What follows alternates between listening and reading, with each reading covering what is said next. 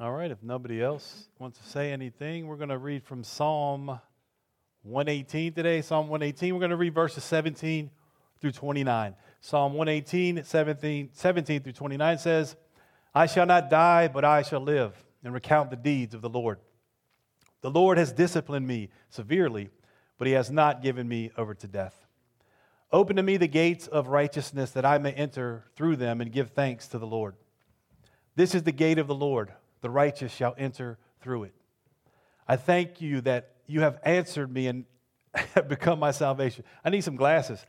The stone that the builders rejected has become the cornerstone. This is the Lord's doing. It is marvelous in our eyes. This is the day that the Lord has made. Let us rejoice and be glad in it. Save us, we pray, O Lord. O Lord, we pray, give us success. Blessed is he who comes in the name of the Lord. We bless you from the house of the Lord. The Lord is God, and he has made his light to shine upon us. Bind the festal sacrifice with cords up to the horns of the altar. You are my God, and I will give thanks to you. You are my God, I will extol you. Oh, give thanks to the Lord, for he is good, for his steadfast love endures forever. So we've come to worship the Lord today on the Palm Sunday where we celebrate. We're going to say the Lord's Prayer together, and then we're going to have the kids come up and do something for y'all. So let's pray the Lord's Prayer together. Our Father, who art in heaven, hallowed be thy name. Thy kingdom come, thy will be done, on earth as it is in heaven. Give us this day our daily bread, and forgive us our trespasses, as we forgive those who trespass against us. And lead us not into temptation, but deliver us from evil. For thine is the kingdom and the power and the glory forever and ever. Amen. So we're going to have the kids come up and do something for us. So this is the second year in a row that we're blessed to have the Masters men to lead us in worship on Palm Sunday. So let's praise the Lord together with them. They may be the same songs, but the words are so important to us that we just believe every word that the songs bring across. Please sing with us.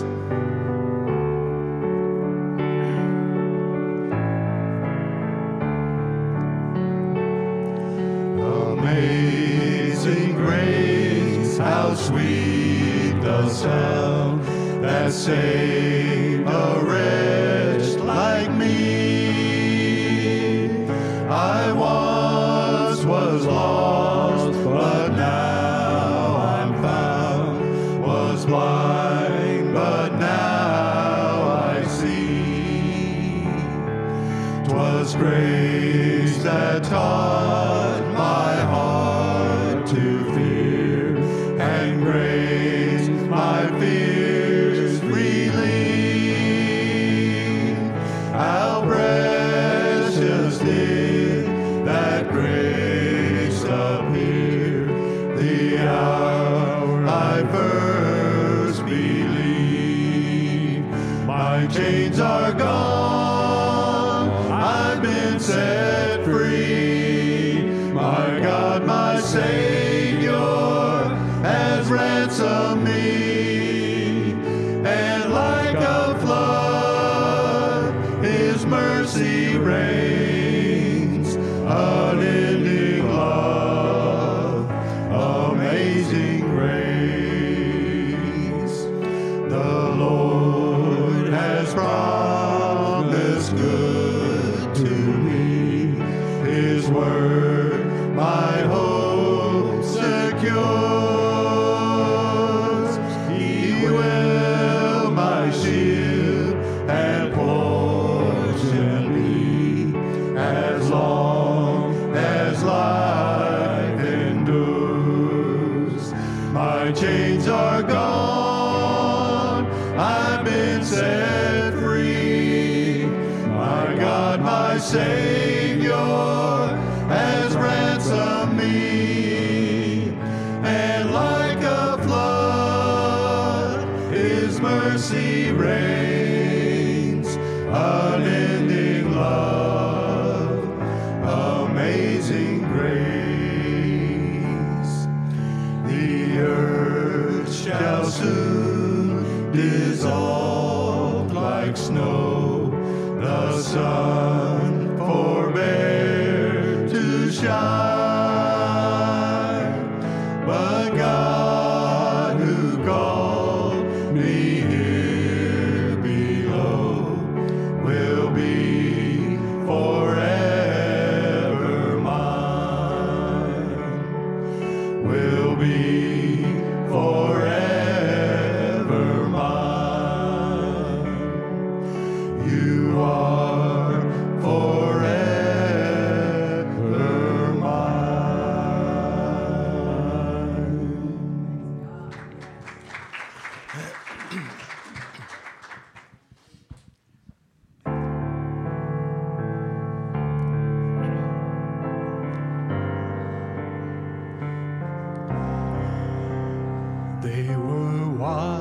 watching from a distance, and they could not take their eyes from you.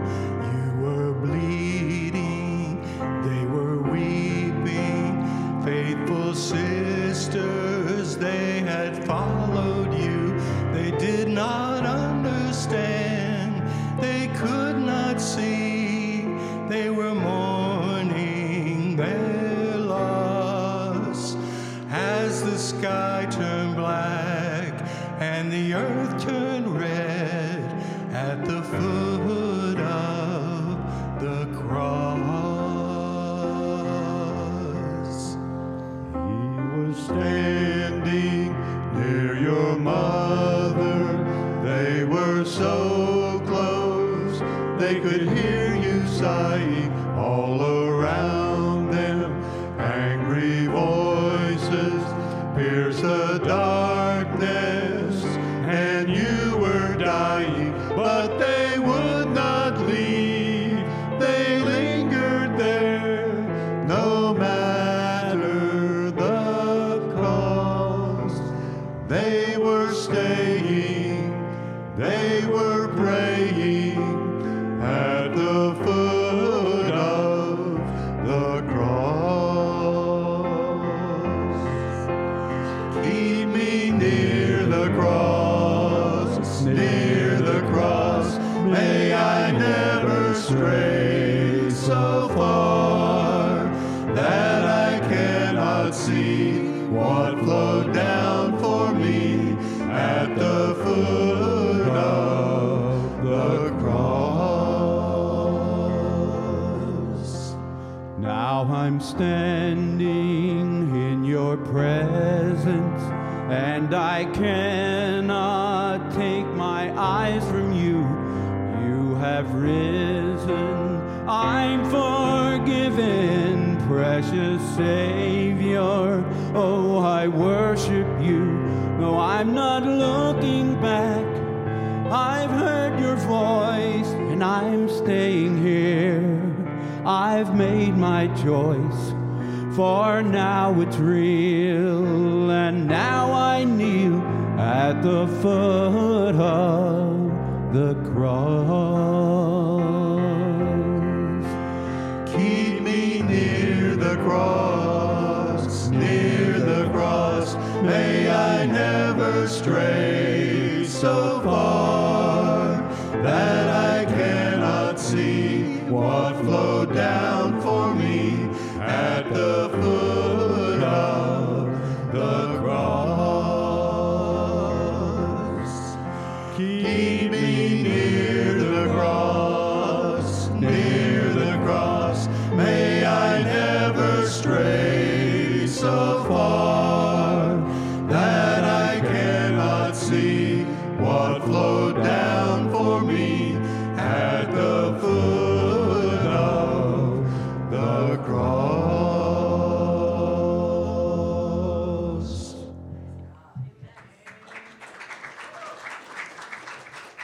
You can all be seated, please.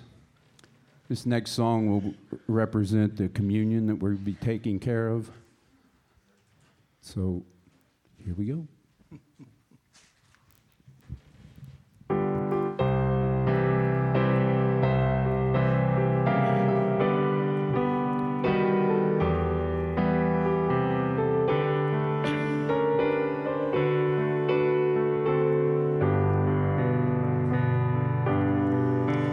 Once a man whom we know as the Son of God, hung upon a cruel tree. He suffered pain as a mortal man. He took my place, he did it all for me. He did it all for me. Each drop of blood was shed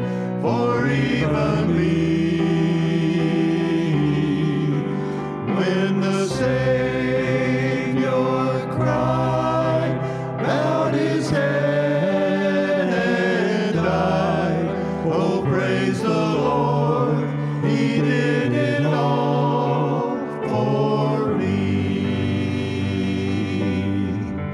When I stepped just inside those gates of pearl, and the Master's face I see, I'll gladly kneel at his nail-scarred feet. Oh, praise the Lord, he did it all for me.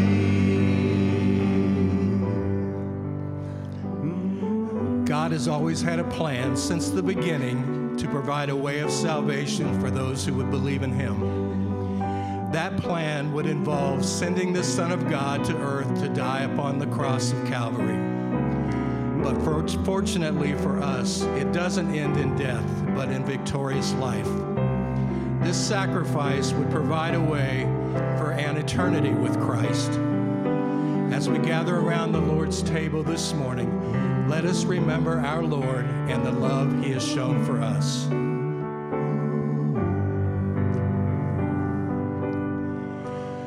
He did it all for me. Each drop of blood was shed for even me. When the Savior cried, bowed his head and died. Oh, praise the Lord, he did it all for me. When the Savior cried, bowed his head and died. Oh, praise the Lord, he did it all for me.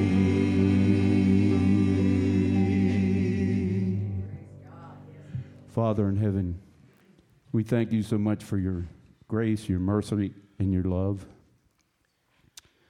We ask you now to bless this cup and this bread as we take it in remembrance of your Son's life on the cross. We do this now in his name.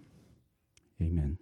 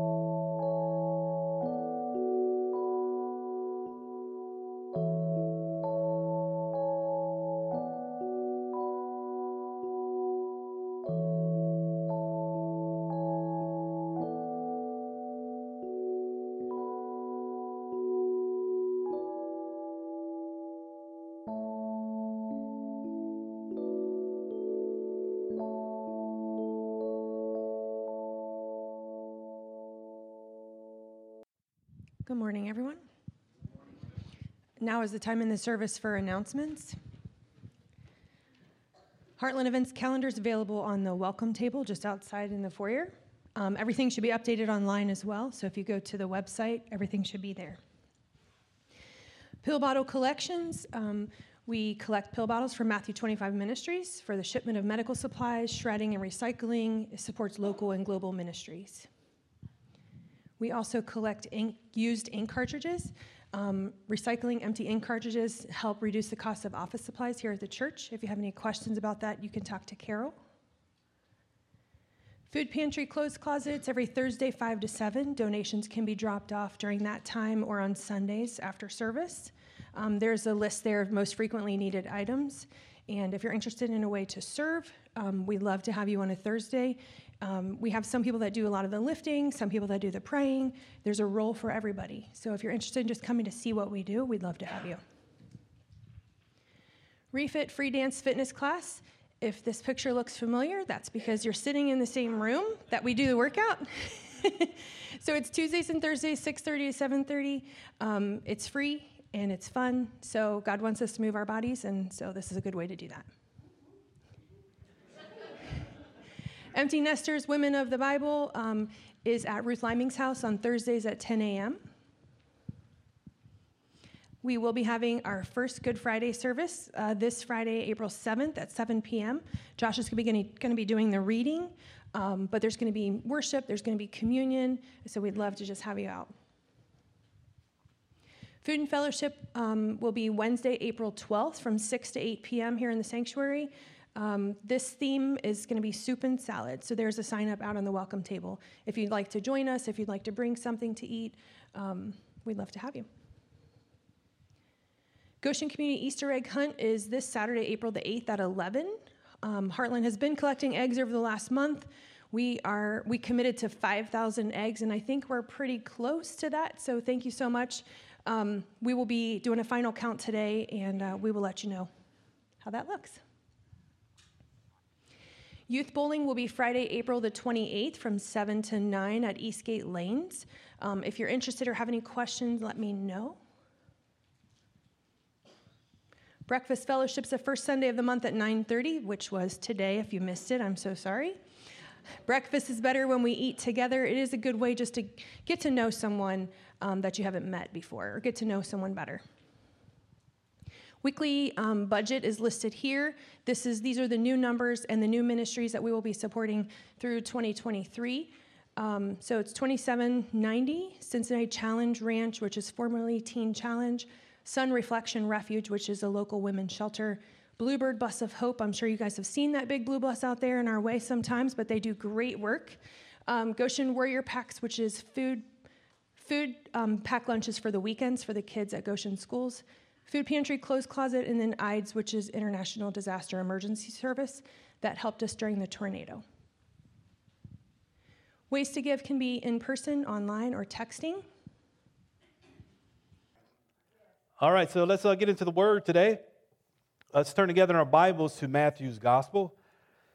Matthew chapter 21, and we're going to read verses 1 through 11. Matthew 21, 1 through 11, and when you find that in your Bible, please stand for the reading of God's Word.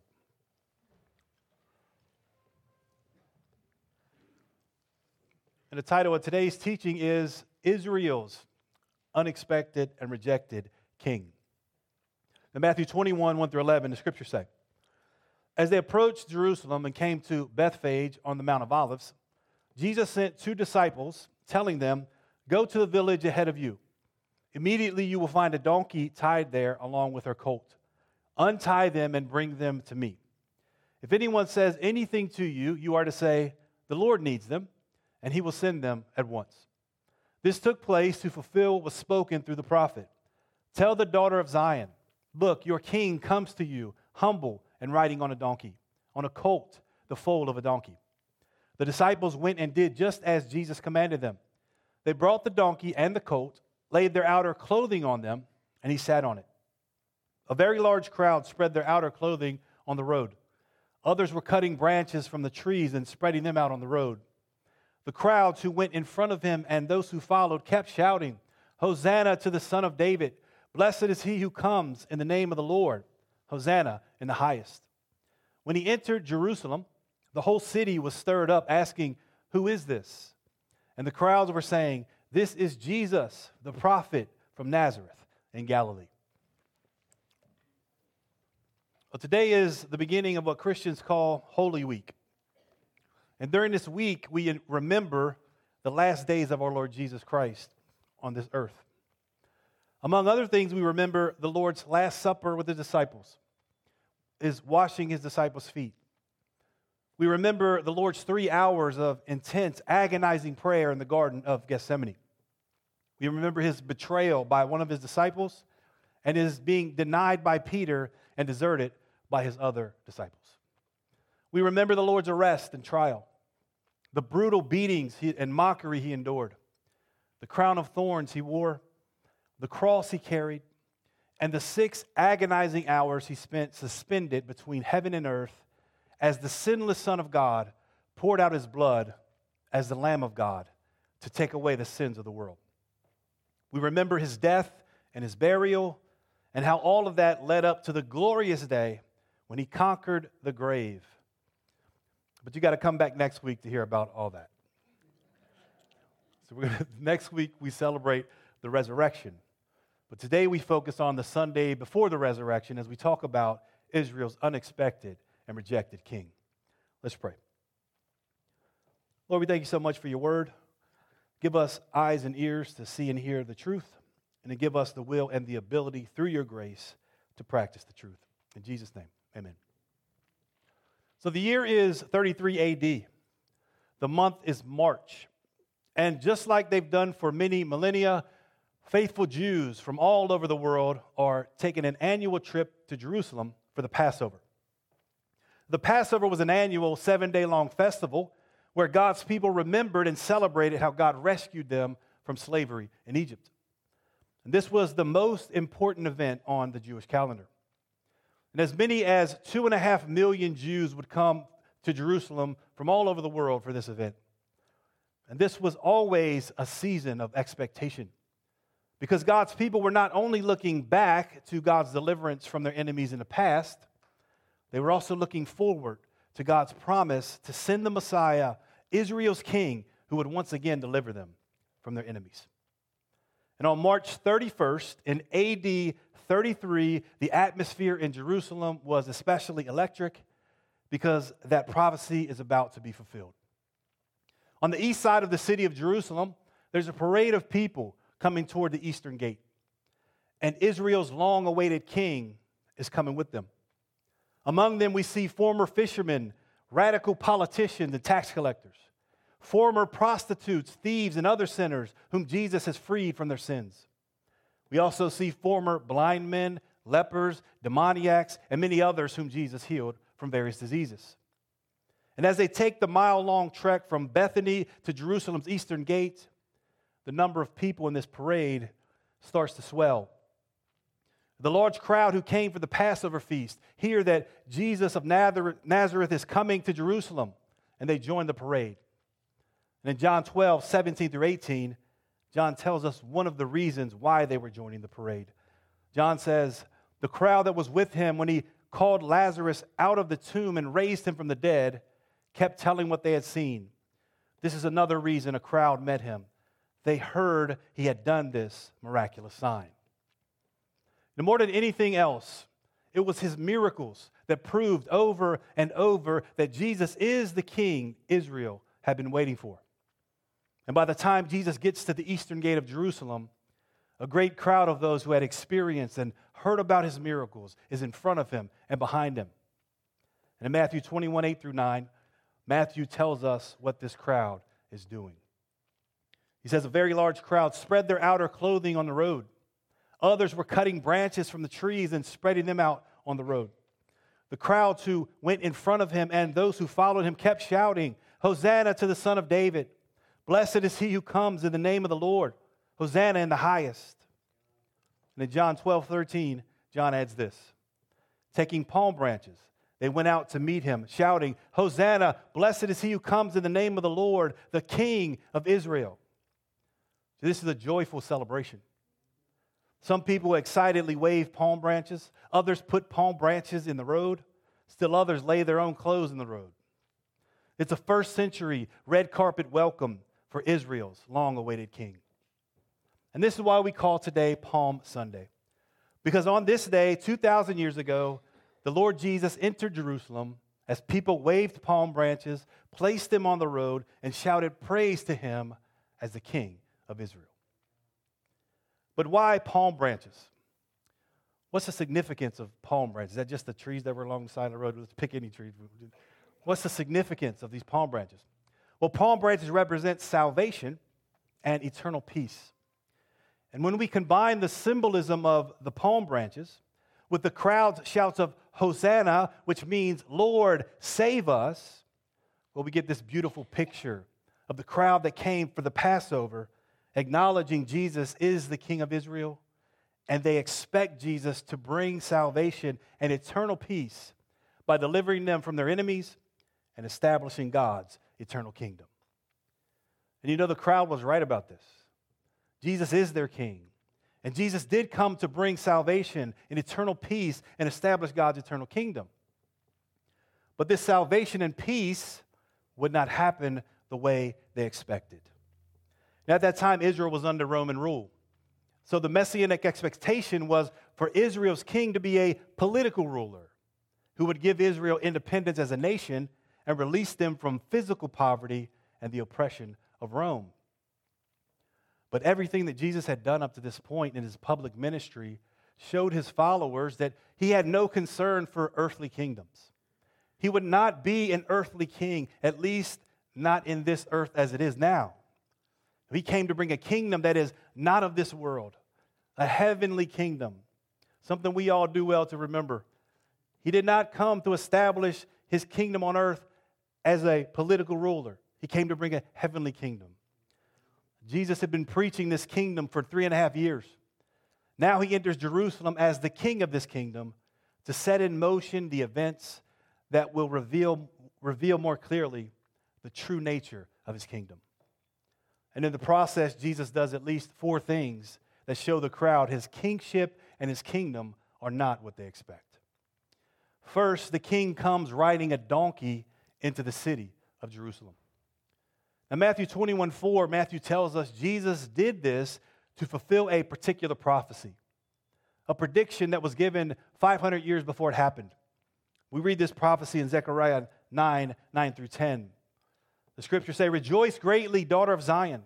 Shout, daughter of Jerusalem. Look, your king is coming to you." Somebody's stuff's getting stolen outside. "He is righteous and brings salvation. He is humble and is riding on a donkey, on a colt, the foal of a donkey. I will cut off the chariot from Ephraim and the horse from Jerusalem. The battle bow will be taken away, and he will proclaim peace to the nations. His kingdom will extend from the sea to sea, from the river to the ends of the earth." Ain't that just like the devil, just to wait till you get done reading the scripture, then turn the thing off, right?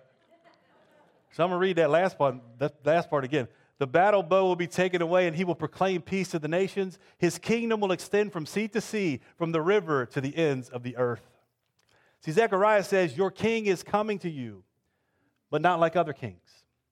He will not come as a king of war, with pride and power, riding a war horse or in a chariot. No, Israel's king comes humbly as a king of peace, riding on a donkey. And this king's war is not with the Romans or any earthly enemies. And his war is not just with the enemies of Israel. No, his war is with all the enemies of humanity. Those enemies include sin, Satan, demons, and death, and all the forces of evil. And this king will not fight this war with spears, swords, bows, or bombs. The only weapons in this war will be a whip, a hammer, 2 beams of wood, and 3 nails. And the only blood that will be shed in this war will be the blood of Israel's king. The king comes humbly to Jerusalem as the king of peace to begin the week that will end with him humbly pouring out his blood for the sins of the world, being buried, and then rising from the grave on the 3rd day to save humanity from the fading kingdom of darkness and bring us into the eternal kingdom of light. So although Israel's king came just as the prophet predicted, humbly on a donkey as the king of peace, well, Jesus did not meet the messianic expectation of the Lord's people. The second unexpected thing Jesus did was what he said when he got to the gate of Jerusalem. So the king comes predicting the destruction of the city of Jerusalem. In Luke 19:41-45, Luke tells us, as Jesus came near Jerusalem, he saw the city and wept over it. He said, if you, yes, you had only known on this day the things that would bring peace to you, but now it is hidden from your eyes. In fact, the days will come upon you when your enemies will build an embankment against you, surround you, and hem you in on every side. Within your walls, they will dash you and your children to the ground. And within your walls, they will not leave one stone on top of another, because you did not recognize the time when God came to help you. Now, this is not the kind of talk you want to hear from the man who's supposed to save you and your people and your city from the Romans. This sounds more like a prophecy of destruction than a promise of salvation. And that's exactly what it is. It's a prophecy that was fulfilled 37 years after Jesus spoke these words. Because the Jewish people rejected Jesus as their king, and they did not want the kind of salvation that God was offering them through their Messiah, well, God rejected them. You see, over and over, Jesus tells parables and all this stuff about these things. Over and over, he makes it very, very plain that because his people rejected him, he would reject them. And to make a long story short, in 66 AD, the Jews in Judea rebelled against their Roman oppressors. The results of this rebellion are described in detail by the Jewish historian Josephus. He actually goes into great detail and describes things that are very horrific, things that happened. It happened just as Jesus predicted. The Romans built an embankment against Jerusalem, surrounded it, and hemmed the people in on every side. In 68 AD, under the leadership of the Roman Emperor Titus, the Romans broke through the walls of Jerusalem and then spent 2 years dashing the Jewish people and their children to the ground and systematically destroying the city. And in 70 AD, the temple, the final blow was struck when the temple was burned and torn apart. So for Israel's king who was coming to bring salvation and eternal peace, for him to prophesy such destruction on Jerusalem was unexpected. And I'm sure people are looking at him like, what is this dude talking about? So you have the donkey. He rides in on a donkey. That's unexpected. The prediction of the destruction of Jerusalem is unexpected. And the third thing Jesus did that was unexpected is the king comes driving dealers from the temple in Jerusalem. So instead of coming into Jerusalem and rallying the troops for an uprising against Rome, in Matthew 21:12-13, Matthew says this: Jesus entered the temple courts and drove out all those who were selling and buying in the temple. He overturned the tables of the money changers and the seats of those who were selling doves. He said to them, "It is written, my house will be called a house of prayer, but you are making it a den of robbers."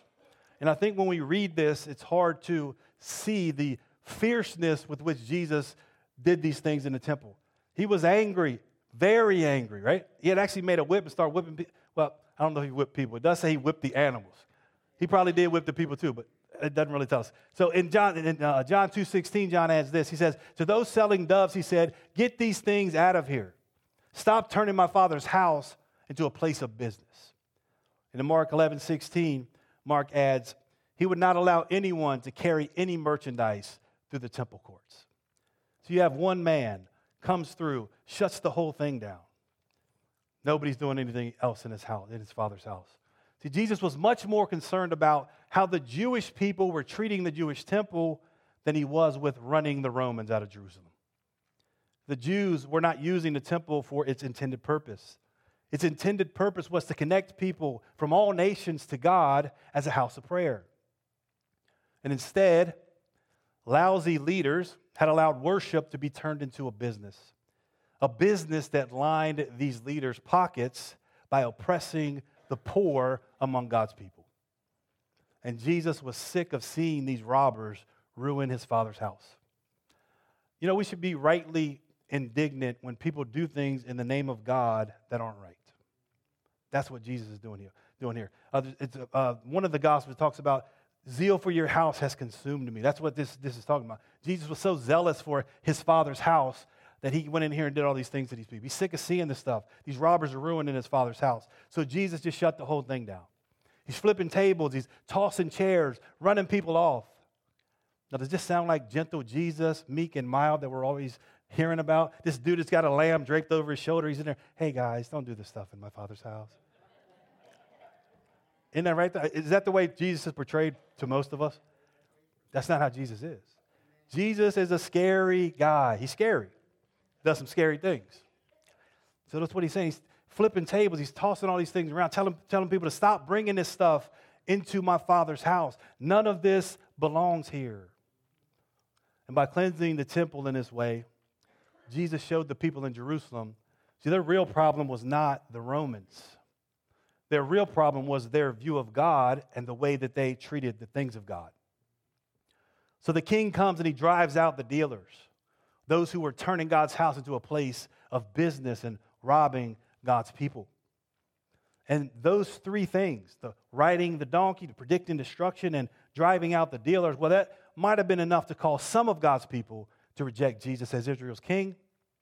But in Mark's account of Jesus' driving the dealers out of the temple, Mark gives us some details that show us what I believe is the main reason King Jesus was rejected by God's people. And that brings us to the fourth and final unexpected thing Jesus did. The king comes bringing dismay to the rulers in Jerusalem. Now, Mark 11:18, Mark says, the chief priest and the experts in the law heard this and were looking for a way to kill him. Indeed, they were afraid of him because the whole crowd was amazed at his teaching. And notice Mark says the whole crowd was amazed at Jesus' teaching. Even after Jesus rode in on a donkey, predicted Jerusalem's destruction, and drove the dealers from the temple, the whole crowd was still amazed at what Jesus taught. They're still hanging on his every word. And it was the religious rulers that did not like what they were hearing from Jesus. It was the religious rulers who wanted to kill Jesus because they were afraid of Jesus. And in John 11:48, John tells us what they are afraid of. Using their own words, here's what they say. If we let him go on like this, everyone will believe in him. Then the Romans will come and take away both our place and our nation. See, the religious rulers were afraid if everyone believed Jesus is the Messiah, then the religious rulers would lose their place.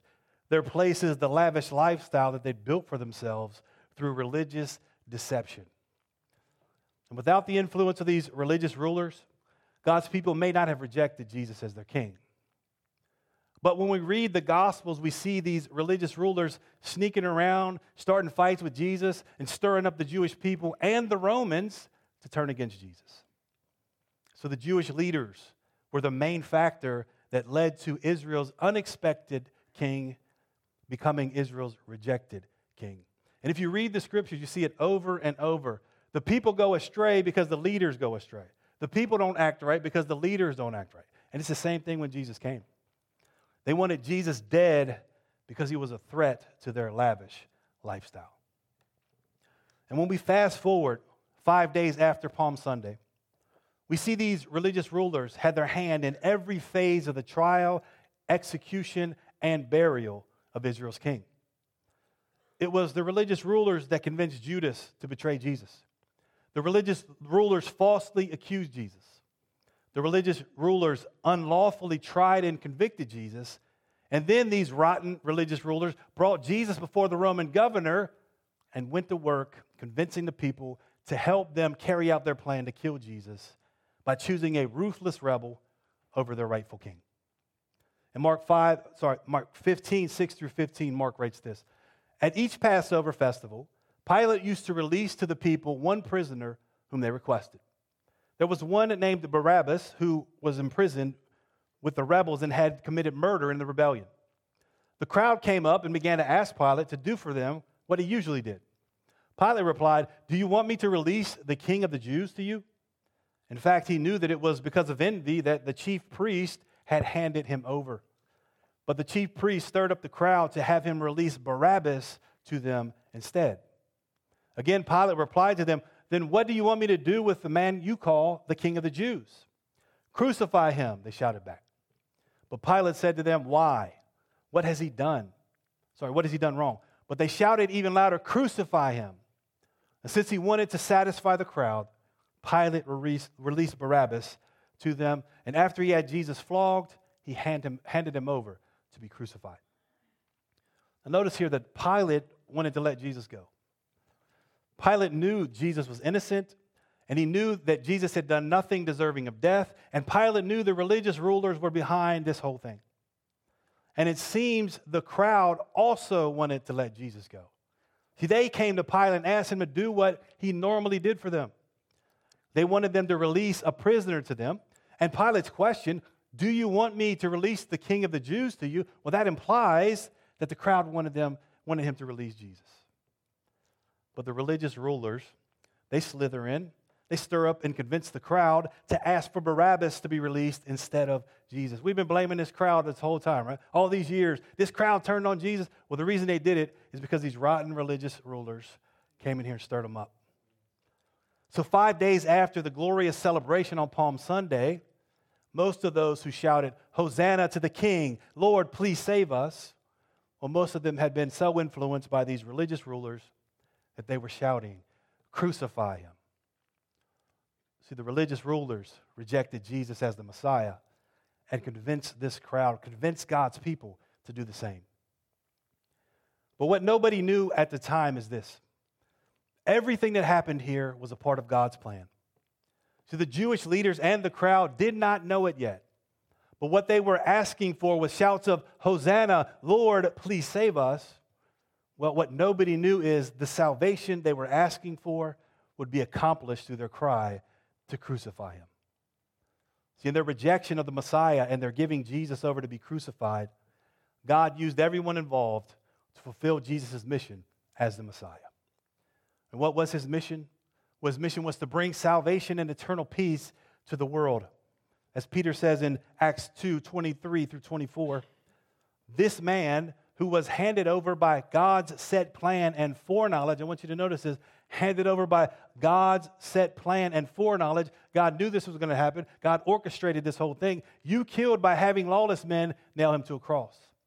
He is the one God raised up by freeing him from the agony of death, because death was not able to hold him in its grip. And as Paul says in Acts 13:27 through 33, the people of Jerusalem and their rulers did not recognize him.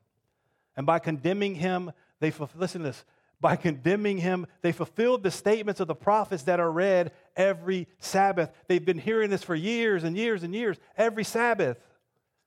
And they fulfilled it through the things they did. Though they found no grounds for a death sentence, they asked Pilate to have him executed. When they carried out everything that was written about him, they took him down from the cross and laid him in a tomb. And here's the exciting part. We'll talk about this more next week. But God raised him from the dead. And for many days he was seen by those who had come up with him from Galilee to Jerusalem.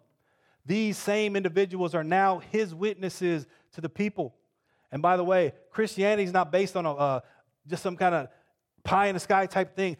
Our religion is based on evidence, physical evidence, right? Witnesses who saw Jesus die, who saw him get buried, and then saw him rise from the grave, or saw him after he had risen from the grave. And going on in verse 32, we are preaching to you the good news about the promise that was made to our fathers.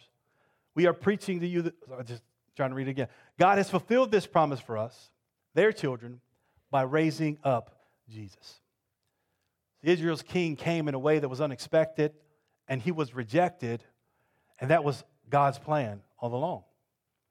This is how the Lord brought about salvation and eternal peace, not only for Israel, but for the entire world. See, Israel's king came when the Lord Jesus was conceived by the Holy Spirit, born of the Virgin Mary, suffered under Pontius Pilate, was crucified, died, and was buried, and then he rose again on the third day. And in doing all of those things, Jesus made it possible for all the world to be freed from our enemies, freed from sin and Satan, freed from death and demons and all the powers of darkness. And this includes any addiction that anybody has, freed from all those things. Jesus made a way for that. That's the plan God accomplished through Israel's unexpected and rejected king. And as we close, during this Holy Week, as we look forward to our celebration of the resurrection of Jesus, let's remember why Jesus came. Israel's king came to save us from our sins, to save us from Satan, from demons and death, and from all the powers of darkness. Israel's king came to bring humanity into the kingdom of light. And Jesus did that by becoming human, living a sinless life, suffering and dying on a cross, rising from the grave and ascending into heaven. And in heaven, the Lord Jesus now sits at the right hand of God the Father, a divine human being at the right hand of God the Father, where he has all authority in heaven and on earth. And now, when we turn from sin and Satan, when we turn from demons and darkness and are united with the Lord Jesus in holy baptism, we're transferred out of the kingdom of darkness and brought into the kingdom of light. And somewhere Paul says that we're seated with him in heavenly places. That should get somebody excited, right? We're seated with him in heavenly places. We're connected to Christ. We sit with him where he is now.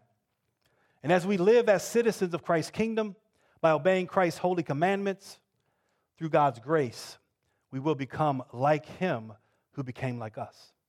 And we will have salvation and eternal peace with God as we live the kind of life that he wants us to live. All of that came to us through Israel's unexpected and rejected king. So as by baptism, we were buried with you, O Christ our God. So by your resurrection, we were considered worthy of eternal life. In praising you, we cry, Hosanna to the Son of David. Blessed is he who comes in the name of the Lord. Hosanna in the highest. We thank you for becoming like us so that we can become like you. Lord, give us grace to keep serving you as our King as we obey your commands today and always. In your name we pray. Amen. So they're going to sing a final song here. As they do that, you're welcome to come forward. If you need prayer for anything, there'll be people up here to pray with you. If you have a question about anything I said today, I'll be available for that afterward. If you don't know the Lord, you're not a part of this kingdom that I talked about today. Again, I want you to know how to become a part of this kingdom. So speak to me after the service, and we'll get you hooked up with that. So before they sing this song, I'm going to speak the Lord's prayer over you. I'll speak the Lord's blessing over you all. May the Lord bless you and protect you. May the Lord make his face shine on you and be gracious to you. May the Lord turn his face towards you and give you his peace. In Jesus' name, amen.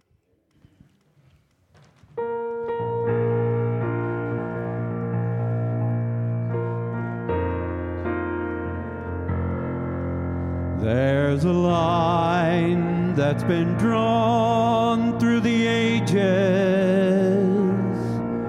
On that line stands the old rugged cross. On that cross, a battle is raging for the gain of man's soul or his loss. On one side march the forces of evil, all the demons and devils of hell. On the other, the angels of glory, and they meet on Golgotha's hill. The earth shakes with the force of the conflict. The sun refuses to shine, for there hangs God's Son in the balance, and then through the darkness he cries.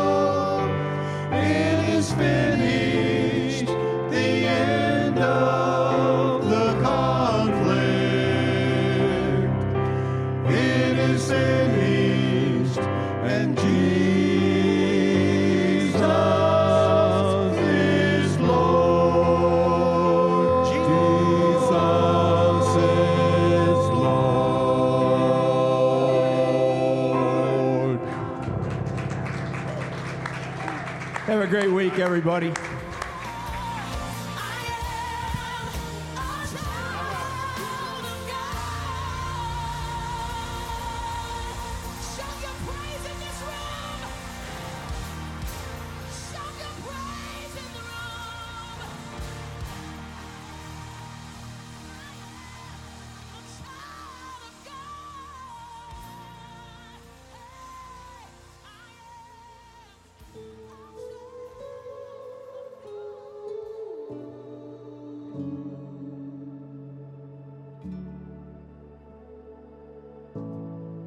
There is a table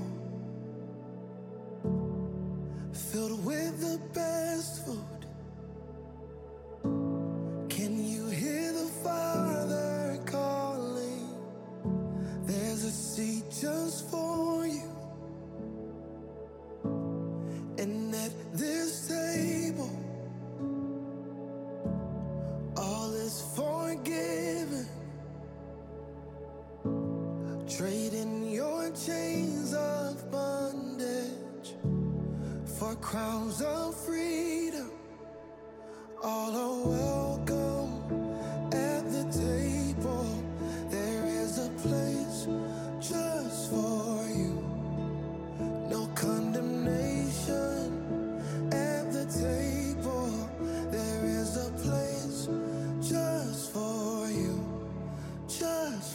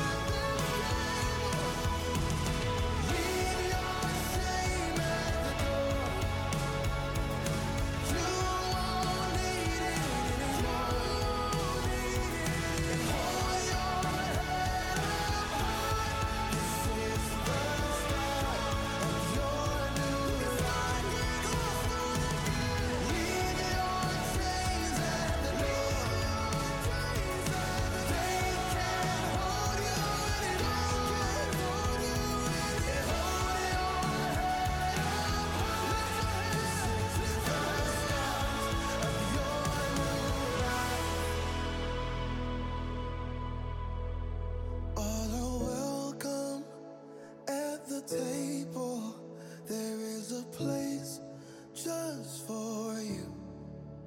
No condemnation at this table.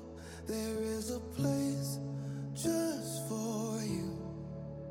There is a place just for you.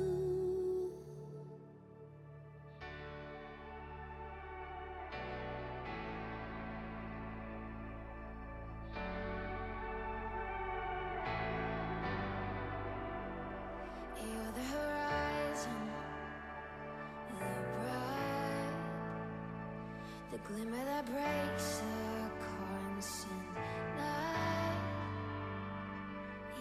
brilliance, the dream, the evidence of things unseen. Even the darkest days are temporary.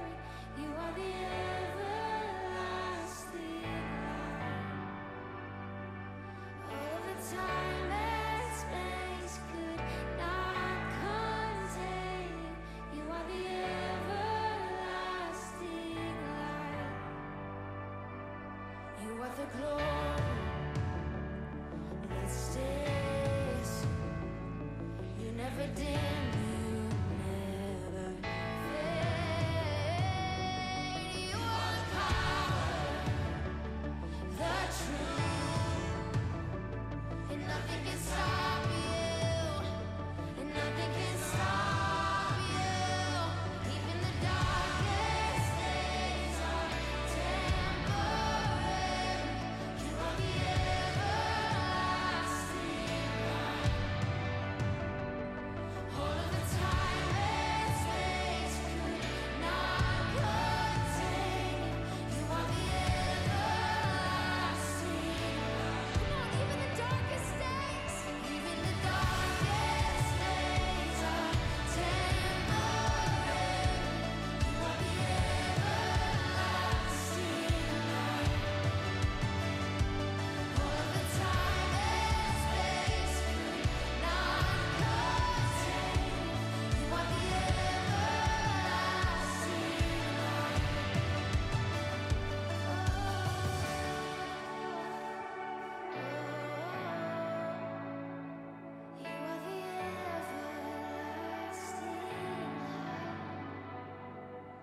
the end and the beginning, the new reality. Outside my understanding, it's still within my reach. As far as I can see you, you're closest still to me. You are the everlasting. Come on, lift your voice. The end and the beginning, new reality. Outside my understanding, it's still within my reach.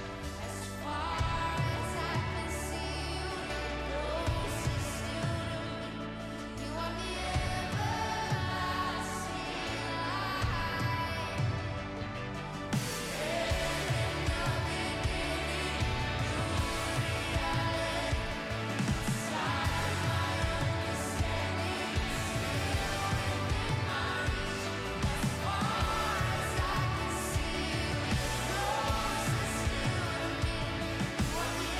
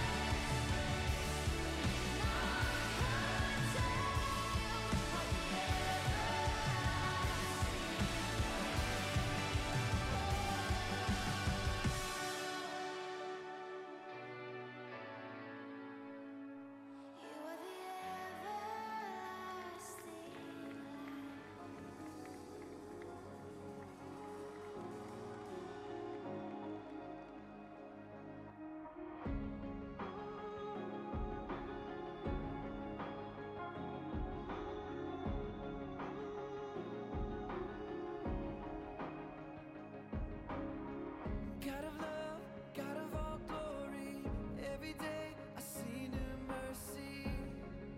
Great is your faithfulness.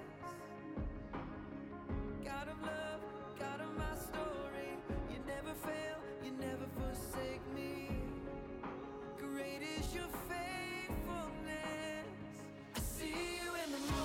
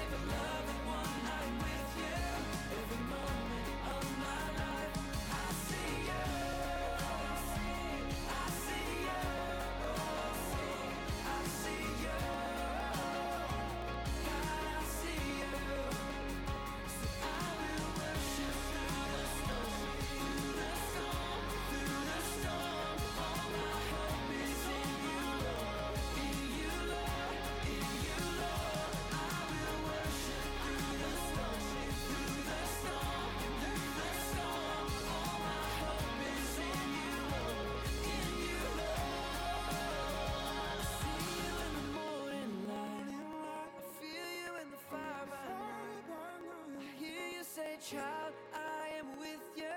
Everything will be alright. I see you in the morning light. I feel you in the fire by night. Hear you say, child, I am with you. Everything will be alright. I see you in the tears down. I feel you in the healing come. Hear you say, beloved one, I'm with you. Every moment of my life, I see you. I see you. I see you. I see you. God, I see you. God, I see you. I see you. Oh, I see it. I see you. Oh, I see it. I see you. God, I see you.